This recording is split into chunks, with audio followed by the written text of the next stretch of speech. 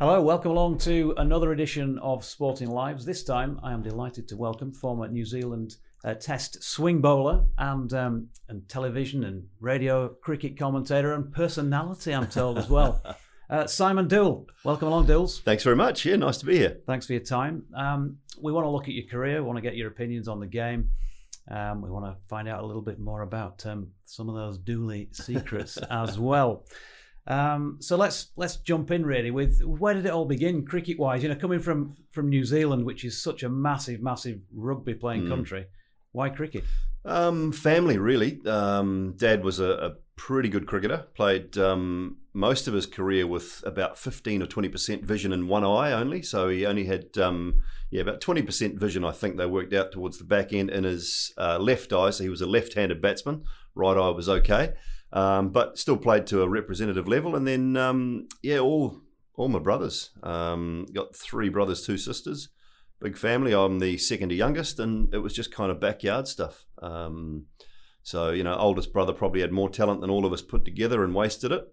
The next one down didn't really play much cricket, and then Lincoln, my next one up from me, played a lot for Wellington, and so it was just a family thing that kind of.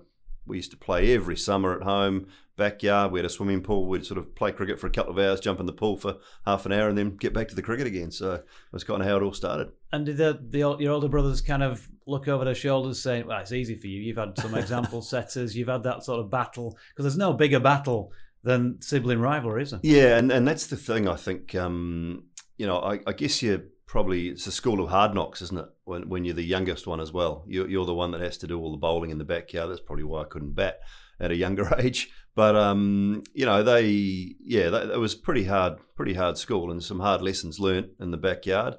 The old man used to stand stand at the window inside the house and lean out and try and umpire from deep mid wicket, which didn't help a lot of the decisions going your way. But it was great fun.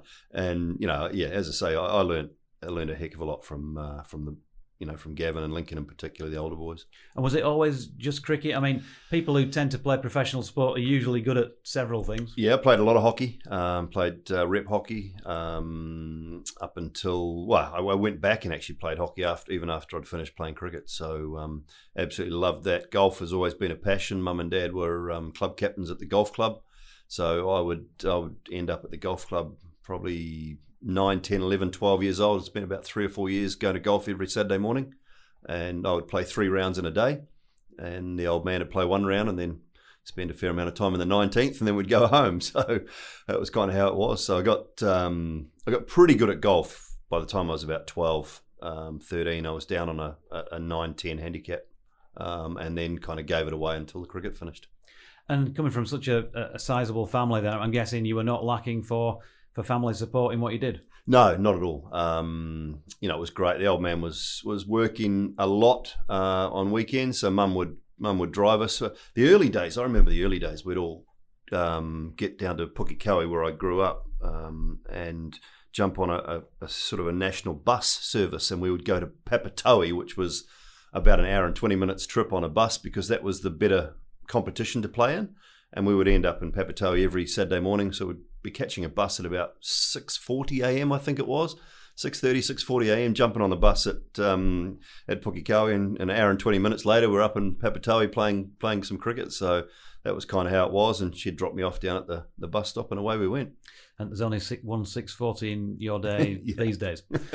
And being of similar ages, you're just a little bit younger than I am. Inspirations. I mean, as somebody who made his name as a swing bowler for New Zealand, it's probably a stupid question as to who might have been your inspiration. Well, yeah, it was an interesting one, because, I mean, obviously Sir Richard was someone I watched a lot growing up, but the guy I admired and used to love watching and didn't get to see enough of him was Andy Roberts from the West Indies. And I maybe it was about the aggression. I don't know. He was a tad quicker than I ever was, but it was fantastic.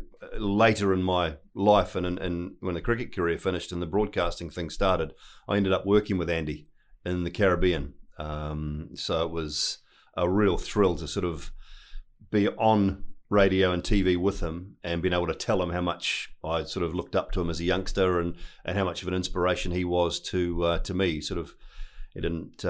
He took it really well, but he was a little bit embarrassed about the whole situation being on TV with it. But yeah, it was great. I absolutely looked up to him. Sir Richard, of course, and and then just guys at the club and sort of brothers. And can you remember your first ever competitive game? How old were you? What happened? Any memories of that? Not a lot, to be honest. The younger years sort of flash by, I suppose, don't they? And you don't tend to remember too much. I remember a lot of school stuff when I probably started to get a bit more serious at school and playing with mates and first 11, and then I played my first senior club game at 15. Which at that time was sort of not unheard of in our area, but it was a bit of a thrill at 15. You're still at school and you're playing senior club cricket, and I was actually playing with my brother as well, which was nice. So yeah, and never been one to remember actual incidents too much in games. There's the odd ones that stick out, but it's more about the I guess some of the games that stick out, but also the camaraderie and the mates you make along the way. And were you a good scholar? I mean, the you that I recall with a sort of glint in his eye and that sort of never a smile never too far from the face. Were you a class joke or something like that? Yeah, more so the class joke. There was a couple of things I excelled at. Maths was one that sort of helped along the way in the punting side of things, which has been quite good. But I had a brilliant teacher, and my Mr. Shoemaker. He was a trotting trainer. So he trained trotters. So I used to sit up the front of the maths class because I loved it, and we loved to talk racing, and so we got on really well. Did very well at maths and woodwork, and that was about my lot. So I was always either going to be a builder or a mathematician or something along those lines. You didn't do what I did then. I remember in history class at school, it was during the 1982 Cheltenham Gold Cup. I've actually got the transistor radio on in my bag at the side of my desk, which was confiscated halfway through the final lap or whatever, and never saw it again. Yeah, I used to be let off on a Friday afternoon to go and roll the cricket pitch, which was always nice. So Mr. Shoemaker would always let me go Friday afternoon about 1:30 to go and roll the pitch until school finished. So when does this moment come where you think, you know what, I can make a career out of this? I'd never made a rep team until I was 19. So it didn't make any. I came from a fairly unfashionable area where in the Northern Districts area, which is sort of the home now to most of our top players, the Williamsons, Bolt, Southey, de Grandhomme, Wagner, BJ Watling, all these guys come from Northern Districts where I played my cricket. But counties where I grew up was not a very fashionable area. If you didn't play for Hamilton, Northland or Bay of Plenty, the three sort of major minor associations, you really very rarely got a look in. So I didn't make a rep team until 19. I went from that under 19 Northern Districts team to playing the full team the next year. And then that was kind of it. That was the time I thought, okay. It's about the same time I came to the UK for my first stint. And it all just sort of transpired from there, really. That was probably about the moment, I would imagine. I mean, we'll talk about the New Zealand thing because obviously 32 tests is a reasonably serious career. But the major factor in your career was obviously turning out for Pudsey St Lawrence in the Bradford League. No, I'm joking, folks. But that's how we knew each other in the first place because you came and played there 3 or 4 seasons in the end. I think I had 2 or 3 in a row, and then came back again after I got injured on the New Zealand tour in '95. Did my shoulder, had an operation at the Wellington Hospital right opposite Lords, and came up and played as a batsman for the 95 season, I think it was. So I came in, must have been 89, my first year at Lawrence. And then I think I had at least 2, maybe 3 years in a row, and then another year in 95. And of course, that association maybe came through playing a bit with Gott. Yeah, Chris Scott was in New Zealand at Ellerslie, and he had talked to, I can't remember who he'd talked to, someone about wanting an overseas player. Someone suggested that I might be, be worth a look. And Chris and Debbie actually came down to my house for dinner, met Mum and Dad, and introduced themselves. And that was kind of the start of a long friendship that's carried on to this day, and hopefully will continue to grow. But that was the first thing. And I mean, you just don't know, do you? You're a young kid. You think, why not? Mum and Dad said, go for it. So that was it. I was on the plane to the UK, the end of the summer at home and the start of the summer here. I'm digressing, folks, to Bradford League cricket here in Pudsey St Lawrence. Those of you who are not from the north might be thinking, who the heck are they? But they're a well-known club in the Bradford League, Premier League in the north of England, famed for Sir Leonard Hutton. In fact, one of the stumps from his 364 record test score at the time from the Oval in 1938 is still on the wall in the clubhouse.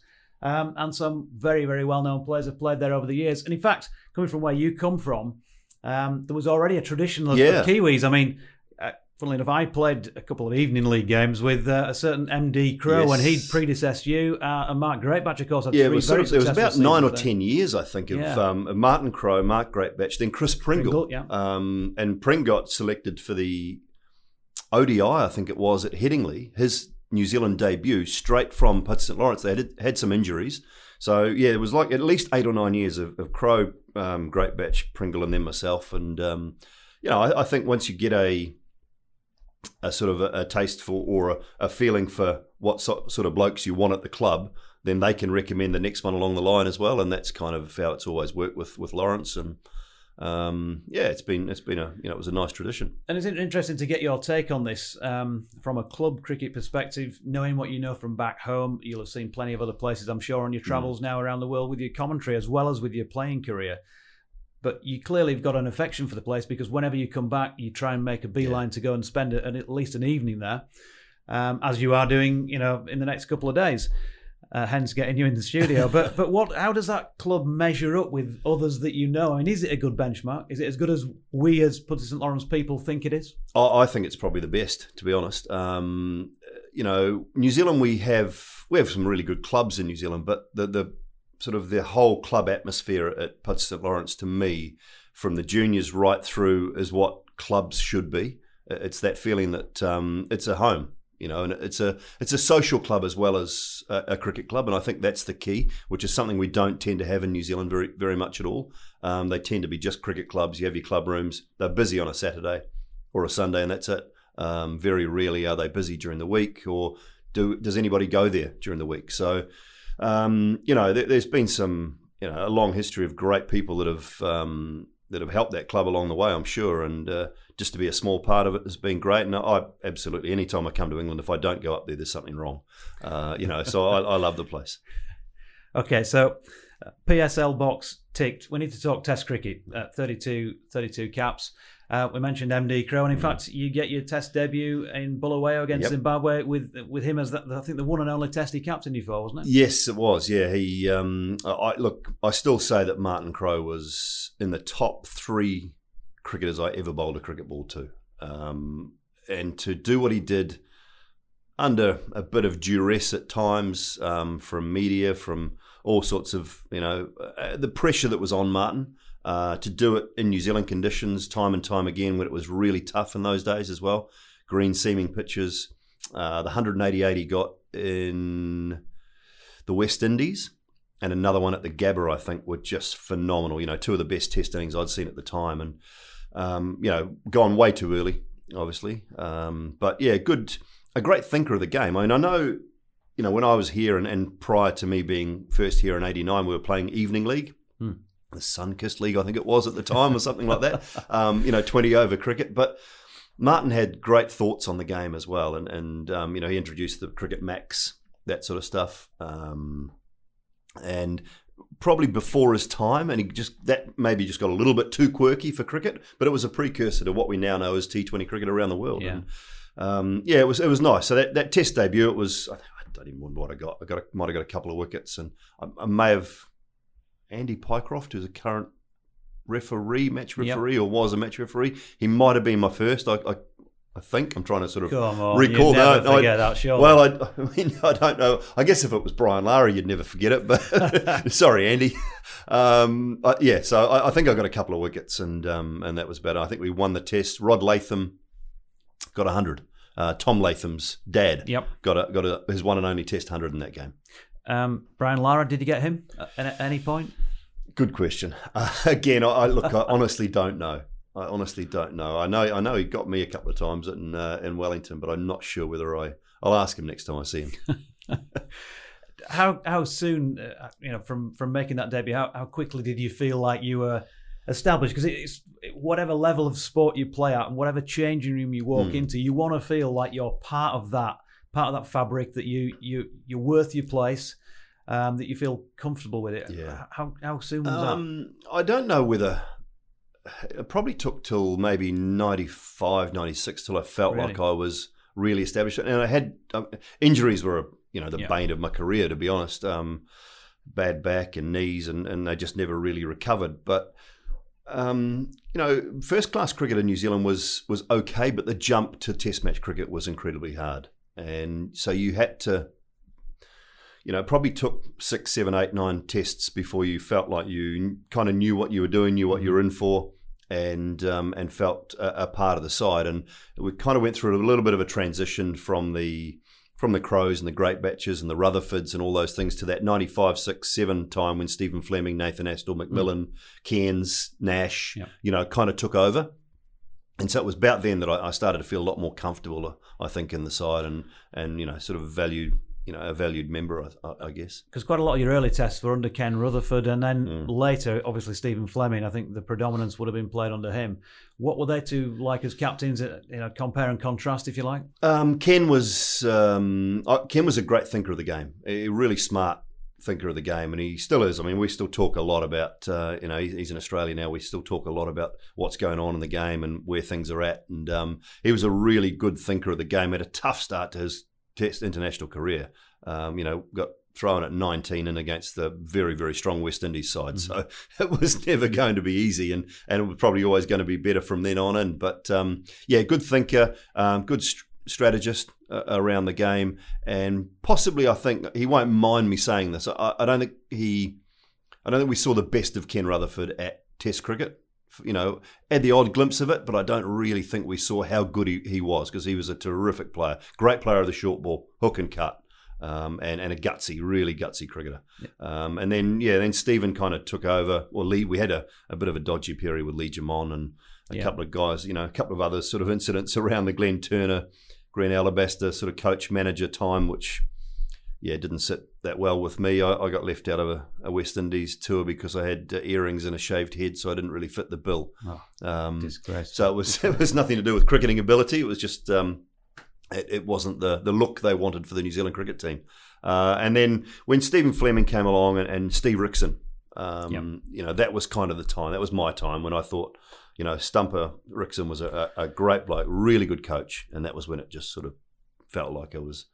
We had a good side and a good captain, and everything just felt comfortable. Well, that's what I want to hear more about Stephen Fleming, because watching television broadcasts back in those days, this was before I was broadcasting on cricket, and there was so much talk of, we knew who the best side in the world were, and they were across the Tasman.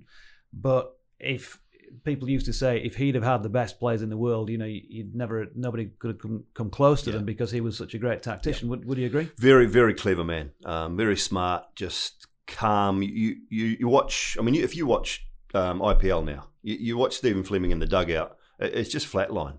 There's no ups, no downs. He's just emotionally so calm and cool. I mean, he could give you a rev up if you needed it, but you knew that when that happened, he meant it, and he wanted something out of you. But he read the game unbelievably well.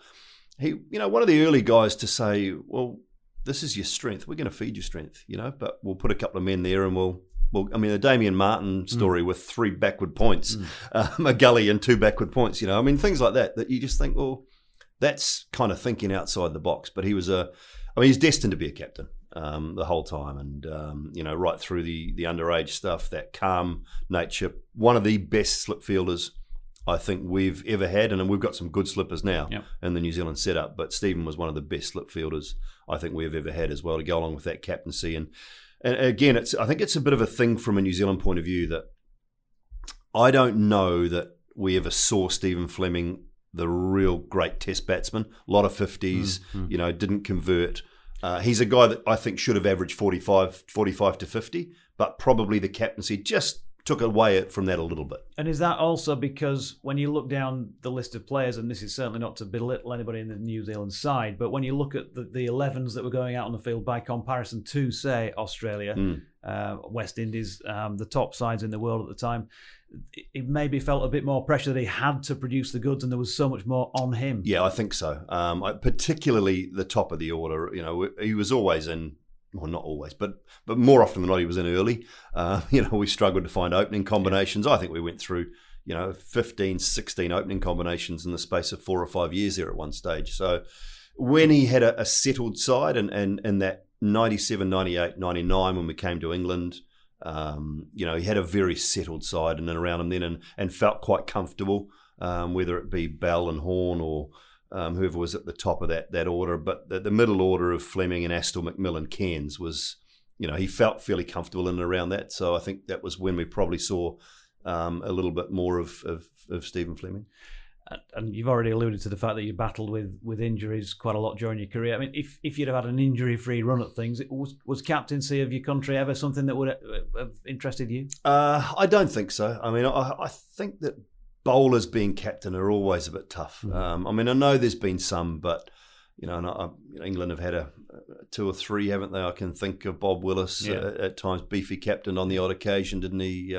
But very rarely did sort of, particularly opening bowlers and quick bowlers make great captains. I think your job is to. You don't see enough of the game, and when you bowled your over, you kind of just want to be down on that boundary, just chilling out and having a bit of a rest. And going back to injuries, though, that was the biggest, my biggest sort of bugbear, I suppose, through that time was we had Chris Cairns, myself, and Dion Nash at any one stage from 1992, 91, 92, when we all played, to 99, 2000. Now, we only played 3 test matches together. One of us was injured. Or not playing at any one stage for a 9-year period that we played, I think, 3 test matches together, which, and when we played together, you felt like New Zealand had Daniel Vittori, you felt like New Zealand had a really good bowling attack, and then you had McMillan and Astle who could bowl a few overs for you as well. And, so Nash was a very good batsman, Cairns, Vittori at sort of 10 and myself at 11. And that was our best side. And we just didn't play enough together.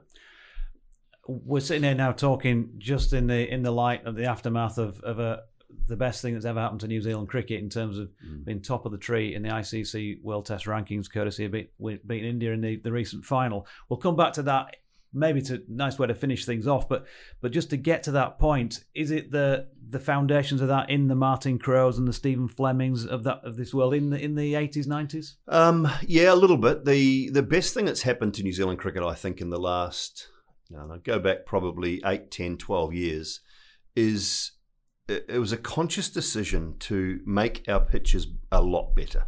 And by better, I mean harder, faster, and just better for batting. So batsmen could go out and get hundreds and double hundreds and triple hundreds. And if you didn't swing the ball or bowl fast, you were not going to be successful. And so it's produced quality bowlers, and it's produced technically very good batsmen. And I think if you compare the New Zealand setup in the Test series against England to what we saw from the England players, now I know Rory Burns picked up 100 at Lords and guys will get runs, but you look at probably Joe Root, who's the most similar to a Latham, Conway, Williamson, Nichols. They're just technically very good players.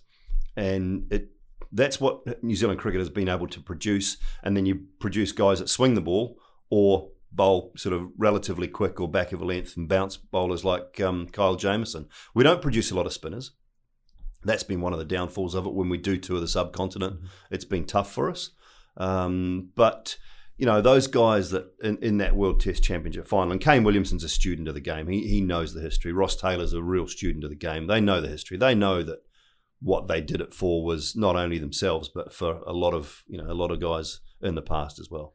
Kane Williamson, you mentioned, best 3 format player with the bat that New Zealand have ever produced? Ever, yeah, 100%. He's absolute quality. I think this South African Kiwi that we've got now is going to be pretty good too, to be honest with you. I think in all three formats, he just reeled off his third 50 in a row, I think, for Somerset. So, Devon Conway's going to be a heck of a player as well. Yeah, looked very good in that recent, in the demise of England, shall we say, recently. Okay, so where do we go with this? We talked about your knee injuries, your back problems as well. Before we get to the end of the Test career bit, we need to talk about the good stuff, and let's talk about the India performance. Boxing Day at the Basin Reserve, Wellington, 7-for, including the entire top 5 in that Indian lineup. Sachin Tendulkar, Rahul Dravid, Sourav Ganguly all involved. But this one still comes out in a bar now and again, doesn't it? Yeah, now and then it does. It was New Zealand's first ever Boxing Day Test as well, which history. It was a great day, and it was one of those Wellington days that you very rarely get. It was just a really light southerly breeze, which is a really nice breeze to bowl. And a lovely day. Ball swung, tinge of green in the surface, which always helps. And it was bizarre because I had the first 7, and so by that stage people are going, there's murmurs around, your Lakers and things like that. But and it was almost a relief because I think I was in, I don't know, my 11th or 12th over in the spell. And it was almost a relief when Dion Nash got the 8th wicket, because it was like, I can have a bit of a rest now. He shouldn't be thinking like that, but the sort of the pressure started to go on, and when you've got the first 7 in the order, and you're thinking, well, is it possible? Could it happen? And I think Nashi got Kumble or someone like that out, and that was, as I say, a bit of a relief. But you have few of those days. I mean, I think I've bowled as well on days, but you just didn't pick up the wickets, and that's what Test cricket's all about. But it was great to have that day, and then the boys go on to win the Test as well. Come on, how do you set up Sachin Tendulkar? Well, Sachin was an incredible player. Was an incredible player too. I always felt that there was a chance early. He liked to feel the bat on the ball. Mm-hmm. He wasn't a big lever of the ball, and so in those sorts of conditions, you kind of felt that if you give you a chance if you bowled straight to him. Now, I think that day, to be honest, I think he clipped a half volley on leg stump to square leg, to short square leg, I think, that day. But I always felt that he gave you an opportunity early on. It was just a chance early on to get him, and if he got going, it was very, very difficult to stop. So it's just that small window before he got to 10 or 11. I suppose you had to be honest about that, clipping a leg stump half volley. You couldn't say, no. middle and leg, and it nipped away until the off bail. People will find out. Yeah. Okay, I mean, what sort of gave you the most pleasure then about bowling in Test cricket? Was it on those days when it was an absolute, shirt fronter, and you've got just a couple, maybe, because you're having to work really, really hard, you're stemming the flow of runs and you find a way? Or is it on the days when it's doing all sorts of you? To me, the most pleasure comes when you perform well and your team wins. And so winning Test matches was and being part of winning Test matches was the key, really, for me. So if I got wickets and we won, those days always felt a lot better. And so whether it was easy or hard, whether it was 2 wickets or 5 wickets, your small contributions with the bat, even at times, they were the pleasurable ones. I mean, I remember getting 1 not out against Australia at Hobart, and Shane O'Connor and I batted for 14 overs. He got 0 not out and I got 1 not out, and we saved the Test. And we were 9 down at the time, and I took McGrath and Rifle, I think, from one end, and he felt, being a left-hander and a big, tall left-hander, he could take Warne from the other. As you do. Well, all you were looking to do was block it, and so we just decided that we weren't. I was at Warnie's end when he came out to bat, and he said, "Just get 1." He said, "I'll try and look out. I'll just try and get my big front dog down the pitch, and kick it or block it." And so I swept. I think I swept the first ball, looped in the air just short of the guy at backward square, and that was the only run I got. We spent the rest of the time down the other end, and then we sat in the changing room with the Aussies till 2:00 in the morning. I'm just sitting there with Boone and, in the wars. And Mark Waugh and I have been, pretty good mates. We talk punting and racing and stuff. And Booney was sitting there. So those are the days you kind of really remember. And I think the wins are great, but the off the field stuff, the sitting in that Aussie change room till 1:00 in the morning was one of the highlights.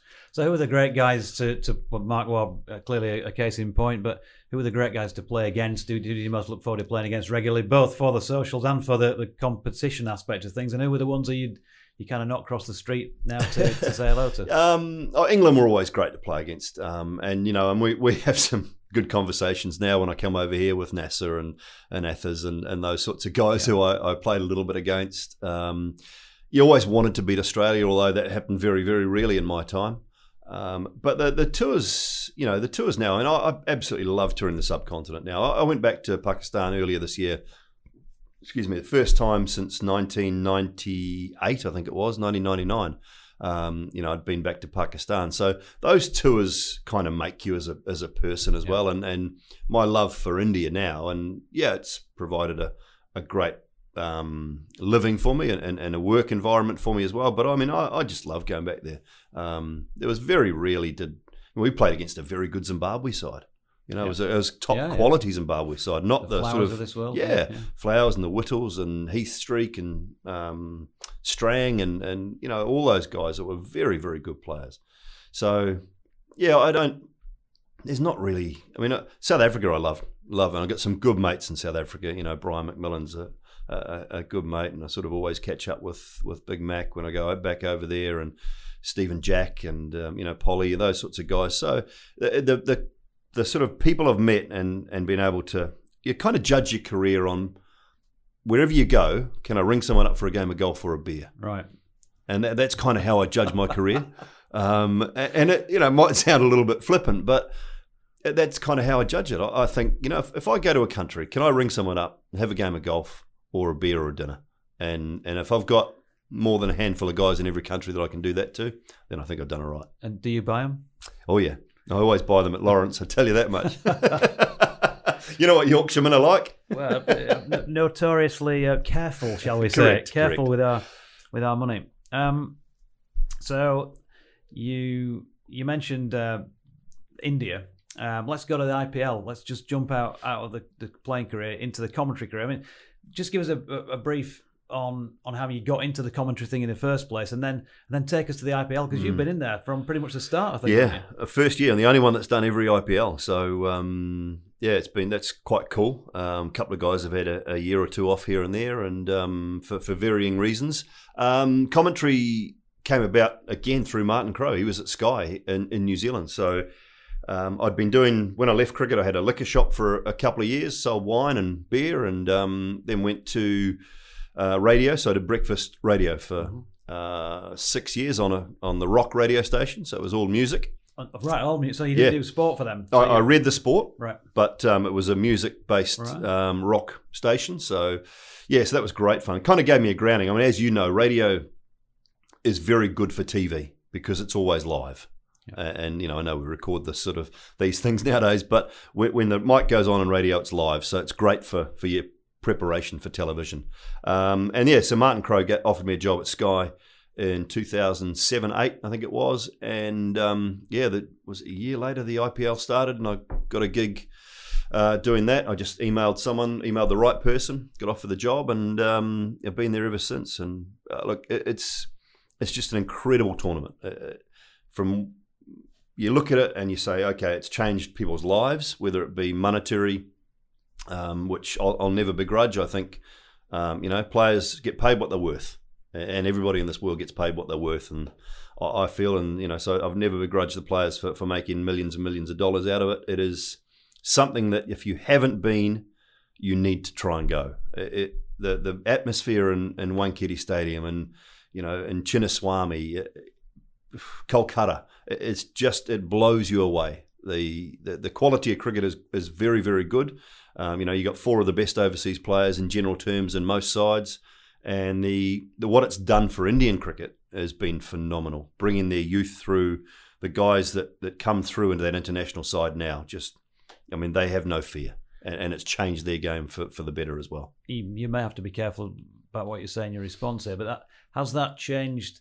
It's clearly changed the balance of power in the world game. Is that for the good? Is it up to other nations now to catch up with that, or have they actually got any hope of catching up when you've got the player pool, if you like, that India has? I think it's going to be very difficult for other nations to catch up. They're still, India are not unbeatable. New Zealand have just proven that, and they lose. They're very, very difficult to beat at home. That's certainly one thing. Look, they hold the power because that's where the money is in world cricket, and every country in the world needs them. And you see what's going on with England now. Now, I think the England. I'm looking forward to the 100. I'm looking forward to watching it, see how it works. But England jumped on the wrong bandwagon with the West Indies situation and with our man who's in jail. Yeah. They had a chance to jump on the IPL bandwagon and the Champions League and all that stuff, and they said, no, we know better. We're going to go with the West Indies and this, and they saw the early dollar signs, but then they didn't realise probably how big the IPL was going to be, and now they are actually allowing their players to go and ply their trade, and they're becoming a little bit more flexible with it, and it's only a good thing. It's a good thing. Now, the one issue around other people making money and big money out of the game, they'll never really do that until the Indian players are allowed to play. Now, if the Indian players were allowed to play in the 100, 2 per team, say, the audience ratings all of a sudden go from, 1 million to 50 million. Yeah. And that's the key. But what India do very, very well, and what the BCCI do very, very well, is they hold on to that great commodity, which is their players. They are the cash cow. And so they pay them enough to make sure they don't go anywhere and they don't want to go anywhere. And that's probably how it works. As somebody who played in one-day internationals as well, but never T20 hadn't started, had it by the time you retired. No. I'm sure you played T20 as it was in junior cricket or whatever, but yeah, an evening league stuff. Would you have fancied, finances aside, would you have fancied the challenge of playing T20 cricket? Because it's not a bowler's game, is it? No, it's not. Look, at times I struggle with the white ball and struggle with one-day cricket, but look, you'd have to have developed your game completely differently. It's mentally just one of those tough games. I'd have worked a heck of a lot harder on my batting, I think, so that I could offer maybe 2 or 3 overs and maybe some runs at 6 or 7. I'd have probably just made myself work a lot harder on the batting side of things, particularly at that domestic level. I think that would have been probably more something I would have looked forward to. So no regrets in that respect? You're happy you played when you did? Yeah, absolutely. Look, cricket, and I keep telling people, I have a lifestyle that pays now. I don't have a job. I get to travel the world and talk a little bit of crap about something I once did 20-odd years ago. And it's an absolute privilege to be able to do what I do. And, look, the game owes me absolutely nothing. Pulling up stumps originally on it in 2000 because of the injury sitch, and then going back and playing in the Netherlands. Yeah. Tell us about the end and the resumption. Yeah, well, I stopped because my knee was absolutely knackered. I've now got a full knee replacement, so I've had that for 6 years now. Had a full replacement, which has changed my life in some ways. I got a call from a good mate, Alex O'Dowd, who some will know from Northampton Rugby now. Okay. I think it's Northampton. I hope I got that right, Dowdy. And his son Max is playing for Holland, opening the batting for Holland. So he was at HCC in Holland, and I'd been retired for 2 years, I think it was, at 2003, I think I went over there. And he said, look, we've lost our overseas pro, who was Paul Hitchcock, played a little bit of cricket for New Zealand as well, a little medium pacer. And we need someone. I said, mate, I haven't had a game. Haven't played for 3 years since I retired. He said, don't worry about it. He said, well, we'll have a physio and a masseuse on standby every Monday morning for you. Just come over and give it a go. He said, we've got 12 games left or 11 games left, and we need someone. So, yeah, I don't regret it. It was so much fun. I struggled the first couple of weeks, first couple of games, but absolutely loved it. It was very different playing on the matting. But saved them from relegation, and away we went. Oh, what a hero. What a hero. So tell us about Magic Talk. Is that where you are these days? So I did the start of the summer on radio. So Sky lost the TV rights, and I've been a Sky guy for 13 years. So when they lost the TV rights, I didn't end up working for Spark, the opposition, and I got back into radio. Very different.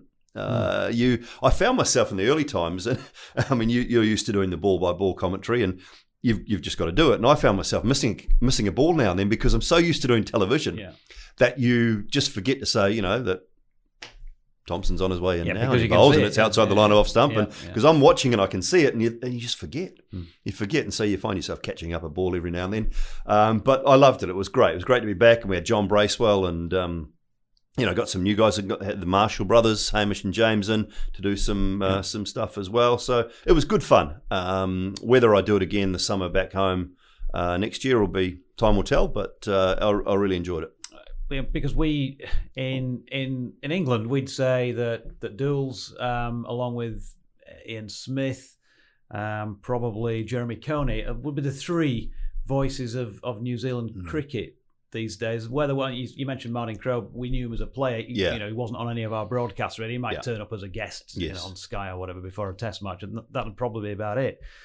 Who was the voices that you loved to listen to when you were watching or listening to cricket broadcasts growing up? I mean, Brian Waddle was always the radio voice of New Zealand, and Wads used to travel with us. Actually, he would travel on a team bus. He would travel especially in the subcontinent and in and around. So Wads was absolutely brilliant. I mean, one of the best at his job. Listening to Tony Cozier was probably my. Of overseas guys, Tony Cozier was my favourite. And again, getting to work with Tony after listening to to the commentary in the middle of the night, and little things like what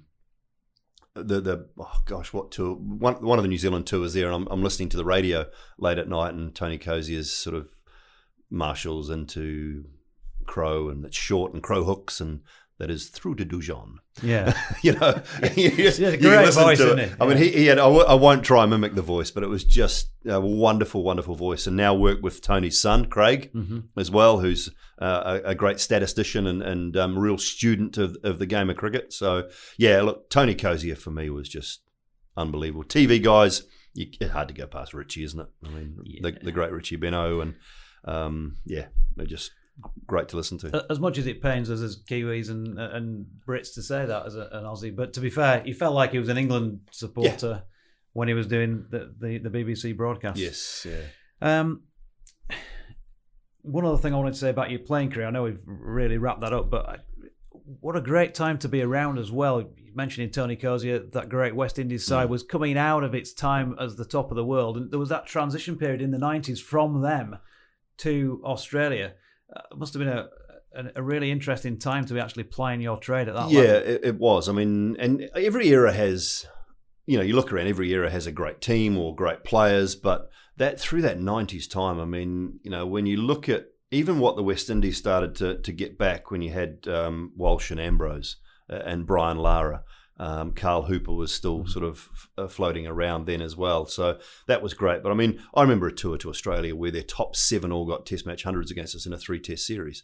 And on my first tour there, I think it was Boone and Taylor and Slater and the War brothers, and then Heels at 7, whoever it was at 6.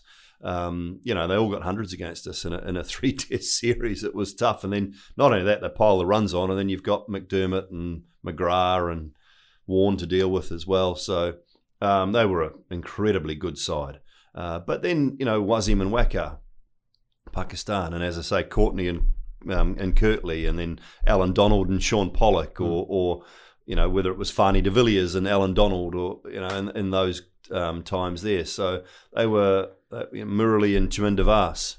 You had to cope with them and that Sri Lankan side. So there were some great cricketers, through that 90s time as well. So good people to play against. It's folks, he didn't mention Gough and Caddy. He didn't mention a single English bowler there, and that's because England were on their way down. In fact, you played in the series, and when England ended up bottom of the pile in the world rankings. Yeah, they did. I mean, England came to New Zealand. I think they did okay in New Zealand in the 90s at one stage, and then when we came here, 94 with Crowe, and I think we lost that series in '94, but then we came back in '99 and won the series with Stephen and Cairns and McMillan and Astle and that lot there. So it was, but they weren't. I wouldn't have said that if you look at English cricket, the '90s is a much talked about era. No. I'm guessing that might get raised in the commentary box with Nasser from time to time.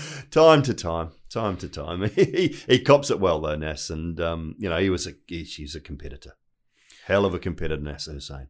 Yeah, 200 against the Aussies, and then you can bat. Yeah, whatever it was in the 10th. Yeah. Always gets raised, doesn't it? Yes. Okay, so let's bring it up to date because. Your wonderful nation is now top of the tree, and I think we've got an affinity. I mentioned the Aussie thing, but there is that. But I think we just get on well as nations, if you like, don't we? There's a bit of mutual respect there. We had that great 2019 50 over final and all that went with that. We probably don't need to labour that one again from your perspective. Anyway, we can talk about it from an English perspective. But to get to the top of the tree, when you think about the player pool in New Zealand by comparison to other nations, and to beat India in a final in England. I mean, talk us through what you feel like. Yeah, look, it was amazing. I mean, incredible to be a part of it. Great for those guys. And, when you think about the career of Ross Taylor, the career of Tim Southey, I think, they're the next two to probably come to the end of it. Ross sooner rather than later, I would imagine. So for them and that team who have worked incredibly hard to be able to get to the top of the world, and I mean, I'm pleased that the ICC put that 6th day on as well, because it made sense. And you never know with the weather in the UK. We had a scorching 2.5 weeks, and then all of a sudden we had that awful week, which just happened to coincide with the World Test Championship final. But to be able to do that, get into that 6th day, and New Zealand were just the better team. And it just shows you that I think all my study that I did prior to that test match was all around batsmen in English conditions. What you did in India, what you do in New Zealand actually made no difference whatsoever. And the New Zealand batting stats in the UK, far, far better than the Indian stats in the UK. Only one of the Indian players averaged more than 30. Kohli was at 36, and the rest of them are all around about 31 or under. In the 20s, we had 3 New Zealand players who average over 40 in England. The county cricket experience as well of the likes of Latham, Williamson, Taylor. Those guys have all been here, done that. So I think that really made a big difference. But the New Zealand were always a good side. In the last year, the addition of Kyle Jamieson and Devon Conway has made them a very, very good side. And I think that's been two of the pieces that have just been missing a little bit, and they've provided that. A risk of asking a silly question, but I'm not averse to doing that. I mean, is this the greatest New Zealand side of all time? Easy answer, absolutely. New Zealand cricket has never been better as far as strength and depth is concerned, and I think that was shown in that second test match against England. You change 6 players and still go out there and put that performance on. Matt Henry misses out on the World Test Championship final after getting man of the match in Birmingham. Brilliant performance. So there's strength in numbers, and there's a direct replacement, I think, for all of those guys on that side. So BJ Watling obviously retiring. Tom Blundell just walks into that spot because he's been there. He's already had a taste of it.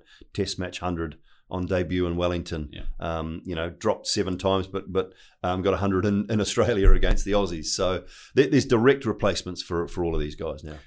And a great way to finish that, I guess, and this is putting you on the spot, but you've got that as the nucleus of your all-time greatest New Zealand 11. Who do you take out to put in Sir Richard, to put in Martin Crowe? You obviously got to reserve a place for yourself. We'll let you do that. So you need at least 3 men out. I think if you were to throw Daniel Vettori has to go into an all-time side. Sir Richard Hadlee has to go into an all-time side, and Martin Crowe has to go into an all-time side. So there's 3 that have to go in. I mean, if I was looking at a bowling attack that consisted of Hadlee, Bolt, Southey, it's too early to put Jamieson in, so I'm going to leave. I'll leave him out. Okay. Vettori. That would be okay. I'm probably taking out Henry Nichols and putting Martin Crowe in. So you got Williamson, Taylor, Crowe, which doesn't look like a bad 3, 4, 5, no matter which order you put them in. Ross would probably have to bat 5. Martin probably 4, which would be okay. Latham, again, Conway you probably have to leave out and maybe put Glenn Turner in. Okay. Just because he's too new. Yeah. But I think Tom Latham's one of New Zealand's best ever openers. And I'm not playing Colin de Grandhomme, and I'm probably putting Chris Cairns in. Chris Cairns, well, what a talent, and of course, if that was to be the greatest ever side, it wouldn't be far off. There we go. Wrapped up the best New Zealand side-ish of all time. Simon Doull, many thanks for your time. It's been an absolute pleasure catching up with you again and talking cricket and about your career and getting your opinions. Thanks very much. I really enjoyed it. So that was Dooley. Stick around for more Sporting Lives with Jonathan Doidge. At Sporting Lives 1 is the Twitter feed. You can find me as well on Facebook at Sporting Lives 1 or at Jonathan Doidge on Twitter. Or you can mail me as well with suggestions for future guests. We'll see what we can do. JonathanDoidge@hotmail.com. That's it for now. We'll see you next time.